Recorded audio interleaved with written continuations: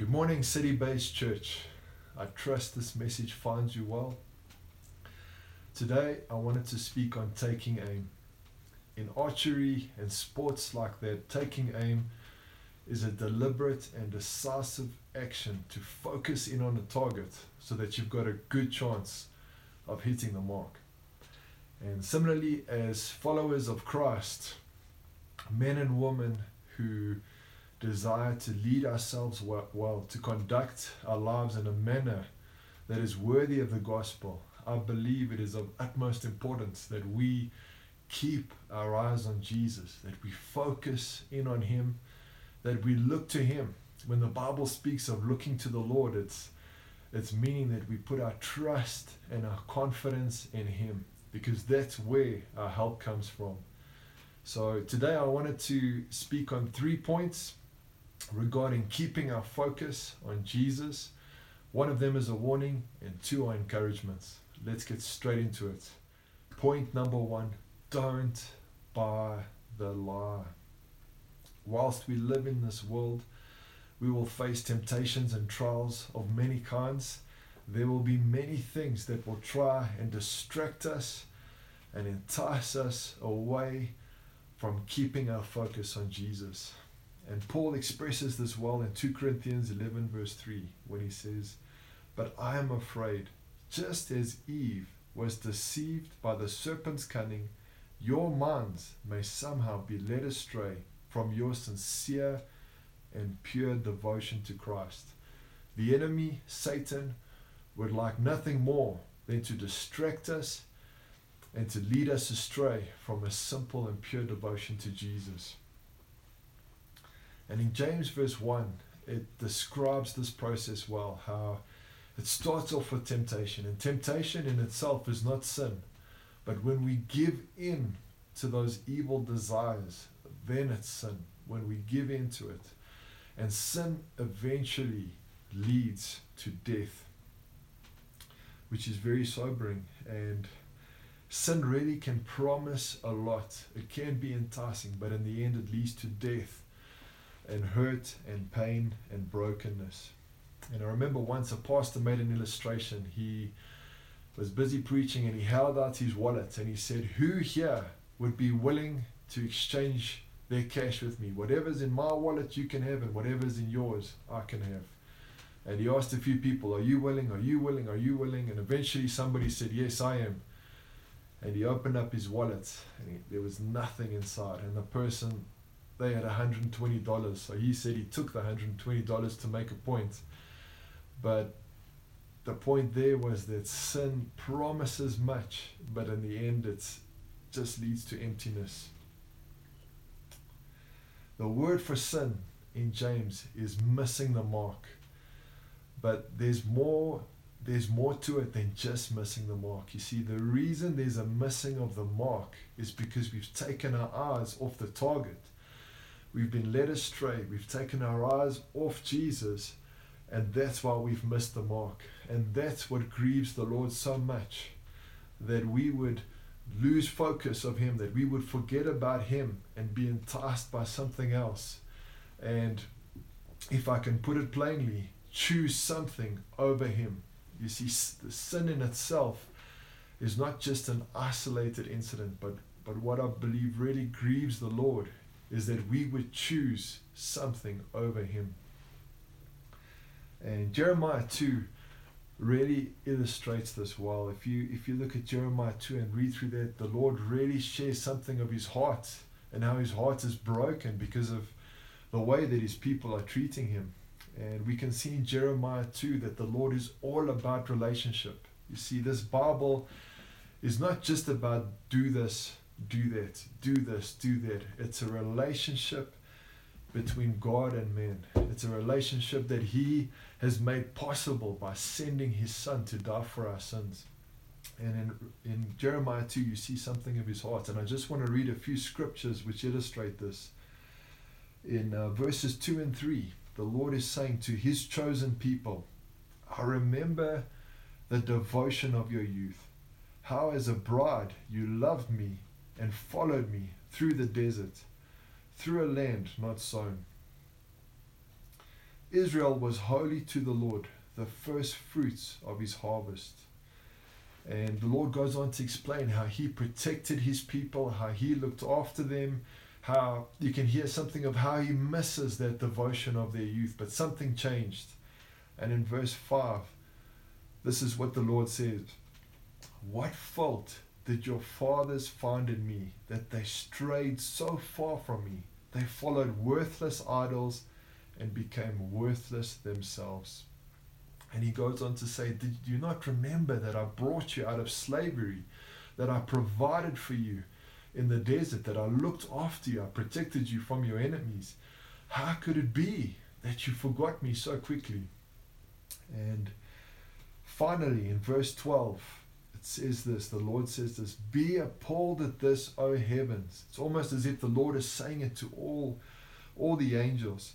"And shudder with great horror, declares the Lord. My people have committed two sins. They have forsaken me, the spring of living water, and have dug their own cisterns, broken cisterns that cannot hold water." And so this is perplexing for the Lord. His people have committed two sins. They have forsaken him, and in their pride and independence now, they're digging their own holes to try and contain life, but these holes have got cracks, and it's as if as soon as you pour water into these holes, it just seeps away. It can't hold any life. They've forsaken the spring of life for these cracked, empty cisterns. It doesn't make any sense at all. And yet, when we choose sin over the Lord, that's exactly what we're doing. We're choosing something which will bring no life at all and forsaking the Lord. It's crazy stuff. Don't buy the lie. And in James 1 verse 16, towards the end of that passage, it says, "Don't be deceived, my dear brothers." Don't fall for it. Don't fall for it. The word says that he who has the Son has life. He who does not have the Son of God does not have life. It's very simple. Don't buy the lie of the enemy. Let us not choose anything over the Lord. And the goal of this, of course, is not just not to sin, not to flee from sin for the rest of our lives, although sometimes we really do need to flee. But the goal of this command, as it says in Timothy, is love. The goal, the greatest commandment, is to love the Lord our God with all our heart, mind, strength, and soul. If we are captivated by Jesus, and if we keep our eyes on him, then we will overcome, and we will not have to give into these temptations. Don't buy the lie. For some of us, there may be things trying to draw us away right now. And for others, there may be things between you and the Lord today. And I want to encourage you. Resist and repent.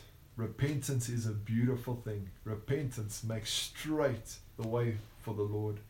And when we repent and turn away from these things, acknowledge, Lord, I was focusing there. I was distracted. I was enticed. But Lord, I want to look back to you. I'm turning my eyes back to you. I'm focusing on you. It's a beautiful thing. The Bible says, repent then and turn to God, that your sins may be wiped out, that times of refreshing may come from the Lord. And I want to encourage us today, let's not choose anything over him. Let's turn back to him with all of our hearts. Point number 2. Do not throw away your confidence. Our confidence should not come from what we see, what we hear, what we touch, what we smell, or any of our circumstances. Our confidence should come from our position in Christ, that we are in Christ and that Christ is in us, that we belong to him. That's where our confidence should come from. And for me, to be honest, even in the life of the church, we've had quite a lot of bad news lately. And And of course, I'm very grateful for the answered prayer. There have been quite a few answered prayers lately. I don't know if you've noticed, and thank you, Lord, for that. But there has been some bad news. There have been friends, there have been members of our church family that have passed away. I've heard of retrenchments and job losses. And in challenging times like this, it can be easy to lose our confidence. But in the midst of this, I feel like the Lord is wanting to encourage us to take courage, to be the people He's called us to be. And as the Bible declares, we are not those who shrink back, but those who believe and are saved. So let's not throw away our confidence in Him. Let's continue to believe. Our faith will be richly rewarded. And of course, in life, coming back to that, the reality is we will face disappointments. There will be some knocks that we take, but it's very important that we remain grounded in the Word and don't despair. And I love the testimony of a man called Dan Moeller, and he just shared the testimony once of how he would often pray for people and trust God to heal people. And we know that the Bible says that our God is the God who forgives our sins and heals all our diseases. He is amazing. And Dan saw many miracles, and he just testified how his mom got sick. And his mom was an amazing woman of God, and he prayed for her many, many times. But in the end, she passed away. And she finished the race strong. She actually had she suffered well and gave so much glory to Jesus that many of the doctors and nurses actually attended her funeral. But he said, to be honest, he did have questions. He said, why, Lord? I did pray. And in the end, he said he had to realize that he won't always understand why these things happen. God is God, and we are not. That's not a cop-out. It's just a reality that because we are not God, there will always be some mystery. We won't always understand everything. We won't understand the perfect, sovereign plan of God. We won't understand everything that happens. But what I love about this testimony is he didn't stop praying for people. And he said something very significant. He said, I could not allow my experience and my disappointment to determine my theology, what I believe. What I need to do, and what all of us need to do, is for the Bible and the promises of God to allow that to determine what we believe. And so he determined in his heart that he would continue to pray for people, to minister to people, to reach out to people. And he's seen God work many times since then. And so I'm so glad he didn't throw in the towel. And church, I want to say to us, let's not let that disappointment take root. If there is disappointment, let's not throw away our confidence. Let's keep trusting the Lord with a childlike faith. Let's keep coming back to His promises and believing Him at His word, even if we don't always understand why things happen. We won't always understand why, but we know that He is good and He is faithful. Psalm 112 verse 6 says this.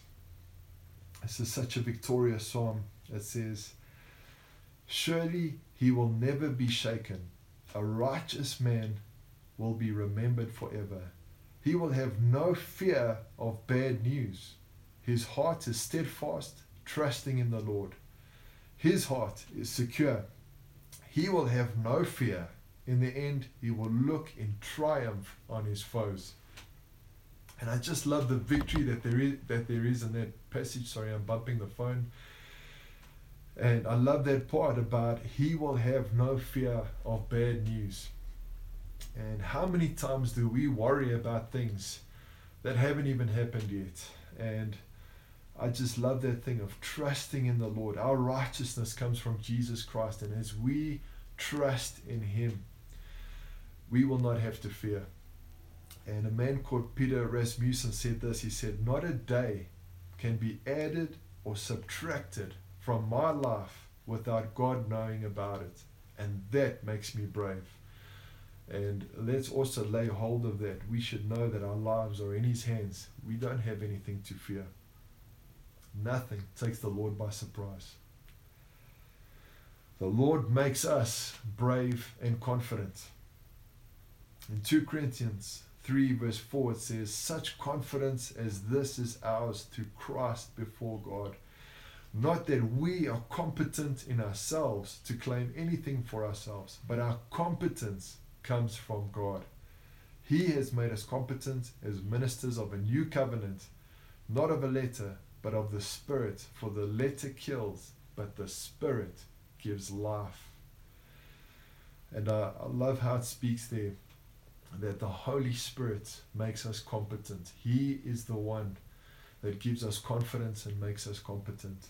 You see, the world preaches self-confidence and bravado, but that can only get us so far. And actually, self-confidence is a shabby imitator of the confidence, the kind of confidence that God can give us, and the confidence that we can have Him.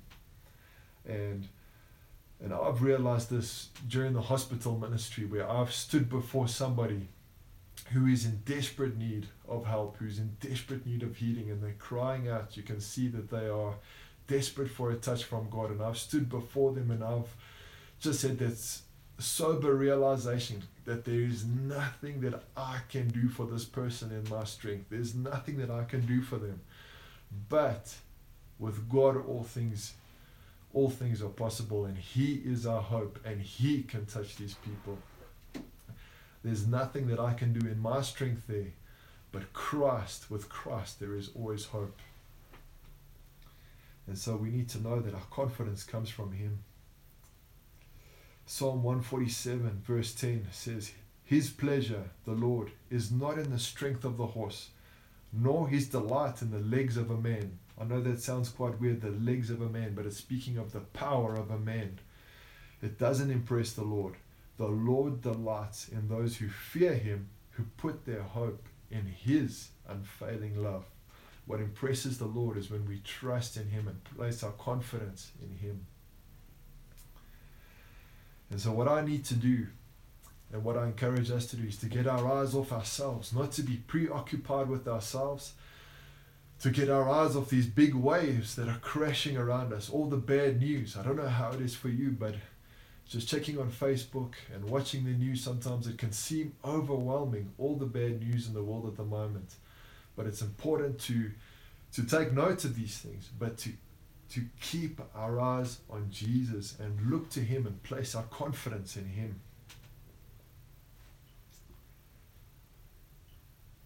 Lerato sent me this scripture recently, Psalm 18 verse 29, and it's speaking of David, the kind of confidence that David had in the Lord. "With your help I can advance against a troop. With my God I can scale a wall." And it was actually quite funny, because we've been playing tennis lately, and my coach said to me once, "If you ever want to play tennis and I'm not here, just hop over the wall." But the years have been going on a bit, and so it's getting harder and harder for us to jump over that wall, and we have to kind of help each other over that wall. And then Lerato sent me that scripture, "With our God we can scale a wall." It was funny at the time, but of course that scripture is talking about a lot more than just physical boundaries. It's talking about how with our God we can have confidence to face any obstruction in this life. With our God we can have confidence to overcome, not because of what we can do, but because of who He is and the competence which He can give to us.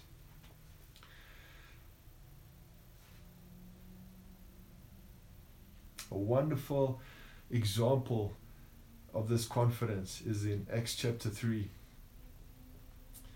And my wife shared this with me. I wanted to tag team with her because this was her revelation, but I couldn't twist her arm, but maybe next time. But in Acts chapter 3, probably heard this a few times, but let me just give us a recap. Peter and John are on their way to pray at the temple, and on the way there at the temple gate called Beautiful, there's a man begging for money, a man that has been paralyzed since he was born. And this man is calling out for help. And Peter sees him and gets his attention. And I think the man thought he was about to receive money. But Peter says this to him. He says, "Silver or gold I do not have, but what I have I give you. In the name of Jesus Christ of Nazareth, walk." And they help the man up, but he is healed by God. Paralyzed since he was born, but now he can stand, and soon after that he walks. And this is an amazing miracle that the Lord does.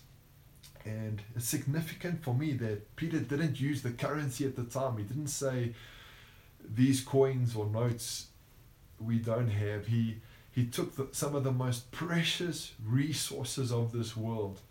And for me it's significant because the most precious resources, even the most precious resources of this world, can in many cases only bring temporary relief. For that man, it would have maybe meant that he can get some food, he can get some help for the day, but that is nothing compared to what Jesus can do through us. Christ in us is the hope of glory, and Jesus healed this man and saved him for eternity. I believe his life was transformed forever from that moment. And so let us never underestimate what Christ in us can do. Silver or gold we don't have, but what we do have, our faith in Christ, we give to you. And I just love what happens after this, because Peter really demonstrates humility and he gives all the glory to Jesus. There was a big stirring in the crowd. A big crowd gathered because this was an undeniable miracle. Many people knew this man. They'd seen him there many times, and there were a lot of questions. And eventually Peter speaks up and he says this. He says, "Men of Israel, why does this surprise you? Why do you stare at us as if by our own power or godliness we had made this man to walk? The God of Abraham, Isaac and Jacob, the God of our fathers, has glorified his servant Jesus." And then finally in verse 16 he says, "By faith in the name of Jesus, this man whom you see and know was made strong." It is Jesus' name and the faith that comes through him that has given this complete healing to him, as you can all see. And I just love that the way that he gives all the glory to Jesus. There's no shadow of a doubt there. He's not claiming any responsibility for the miracle himself, but he's pointing to Jesus, and he's declaring that this was done by Jesus and for his glory. And it says after this that many put their faith in Jesus and many people were added to the number. And just to finish off with this point, I want to say, let us never underestimate what the Lord can do through us. This is a reason to have great confidence that Christ is in us. He can do amazing things through us. Point number 3. Let's stay true to the mission. And this is a very short point, but very important for me. And I just want to say, let us stay focused on that which the Lord has called us to. Perhaps it's easy in times like this to get a bit introspective and to sort of hold on to what we have. But we know that the Lord is always reaching out. And so it's important for us to have an outward focus, remembering that he's called us to make disciples and to reach those that are lost. And I'd like to just share a short testimony of something that happened about 2 weeks ago. I don't want to embarrass Debbie, but I really admire the way that Debbie is outward focused and mindful of the lost. And there was a lady who stayed, I don't want to give too many personal details, but there was a lady and a family actually who stays quite close to Debbie, and they were going through a troubling time. And they reached out to Debbie knowing that she's a believer. And Debbie had the opportunity to minister to this family, and Debbie did a very good job of sharing the gospel, of reaching out, of explaining how willing God is to help, but it's important to submit to him as God. And to cut kind of a story short, eventually Debbie gave me a call and asked if I would also come and pray and speak with the mom of this family. And so it was such a privilege for me to go to this home and to speak with this person. And Debbie had obviously done quite a bit of groundwork in explaining things to this lady. And I was just so happy, because there was a point where the lady just said, I want to give my life to Jesus. And Debbie asked if we could pray together, and we prayed. And it was just such a privilege to me to do this. And two things really struck me during this time while we were praying. The first one was the joy of the Lord. I was reminded of that scripture that speaks of how all of heaven rejoices when just one lost sheep comes back to the Lord. And I just really sensed something of the joy of our Father, that his daughter was returning home to him. And that was amazing to be a part of that. I just felt so privileged to be there. And the second thing that really struck me was that just how I'd almost forgotten it, is how the harvest is truly ripe. And this person was just so eager and keen to give their life to Christ. And may we never forget that there are many people out there that they don't know what it is to receive the forgiveness of God, to receive forgiveness for their sins. There are many people who don't know the love of the Father and what it is like to have a new identity as a son or daughter of God. And there are many still who don't know how God can heal them on the inside and on the outside. There are many who don't know the unconditional and perfect love of God. And so with that in mind, friends, let us be determined to be outward focused, always making the most of every opportunity. There are many people to be reached in this time. I was challenged. It's easy to make excuses. It's easy to say, well, I can't do this and I can't do that. But let's be creative. Let's ask the Lord. Let's trust him for opportunities. There are many people to be reached out there. And we have such good news to share. May I ask this question, and please don't be judged by this. I'm challenging myself with this question. But may I ask us, how outward focused are we? Who are we discipling? Who are we reaching out to? And this is not about performance at all, but it's just a reminder for us to please be outward focused. So those are the 3 points. And in conclusion, I'd just like to recap. Number 1, let's not buy the lie. Let's make sure we don't choose anything over the Lord. He is better. He is worthy. He is worthy of our best. Let's make sure there's nothing between us and Jesus. If need be, let's repent and let's return to giving him our all. Point number 2, let's not throw away our confidence. Let's trust the Lord in this time. Let's put our trust in him. Let's continue to look to him. Let's come back to his word and see what his word says and believe in his promises. Let's not shrink back, church. Now is the time. We've been hearing it a lot lately. This is the time for the church to rise up. And lastly, let's be outward focused. Our Father is longing to reach out to many. Let's be a part of that. What a privilege. Can I pray for us? Father, I want to pray for your precious people right now. I want to thank you, Lord, for your word. I want to thank you, Lord, as your word says in Jeremiah 32:39. I will give them singleness of heart and action, so that they will always fear me for their own good and the good of their children after them. And Father, I want to pray for that singleness of heart and mind for your people. I want to pray, would you do that in our hearts, Lord? Help us to remain focused on you. Father, I want to thank you that even if the waves are crashing over on every side, that, Lord, we would keep our eyes on you. Father, I thank you that we wouldn't be intimidated by the enemy. We wouldn't be fearful of the news that we hear. But I thank you, Lord, for the peace that you give us as we keep our eyes on you, Lord Jesus.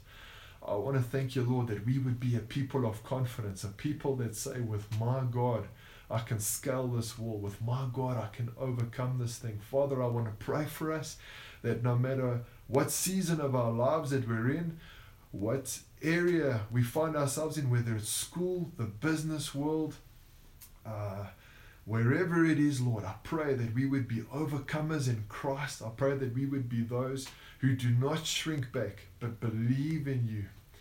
And Father, I want to pray. I want to ask you, Lord, give us opportunities to reach those who don't know you yet. I want to thank you, Lord, that we would share your love and your truth wherever we go. I want to thank you, Lord, that many sons and daughters would come back to you in Jesus' name.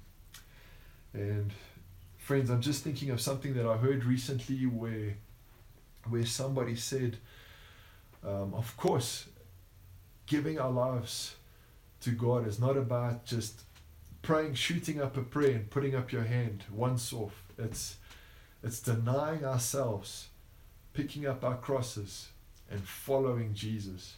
And I want to pray for anybody who wants to do that today. If you are listening to this or watching this and you want to make Jesus the Lord of your life, you want to repent, turn away from your sin, turn away from those things that are bringing destruction in your life, that are hurting other people, that you know are wrong, I want to pray with you today. And it's such a wonderful thing to give our lives to the Father. So please pray with me if that's you, and pray in your own words. There's no formula here. It's about putting your faith in Jesus Christ, who died the death that we were supposed to die. He took our place. We were guilty because of our sin, but Jesus Christ took our place and died the death that we were supposed to die. And he was also raised to life by the Father, so that by believing in Jesus, we are forgiven of our sins and also raised to new life. We are given new life in Christ. Please pray with me if that is you today. Father, we want to repent of our sins. We want to repent of anything that we have done or we are doing that is grieving you, Lord. We want to turn to you in faith, Father, and we want to give our lives to you. We want to declare that you are our Lord and our Savior. Father, please show us what it is to follow you and to live for you.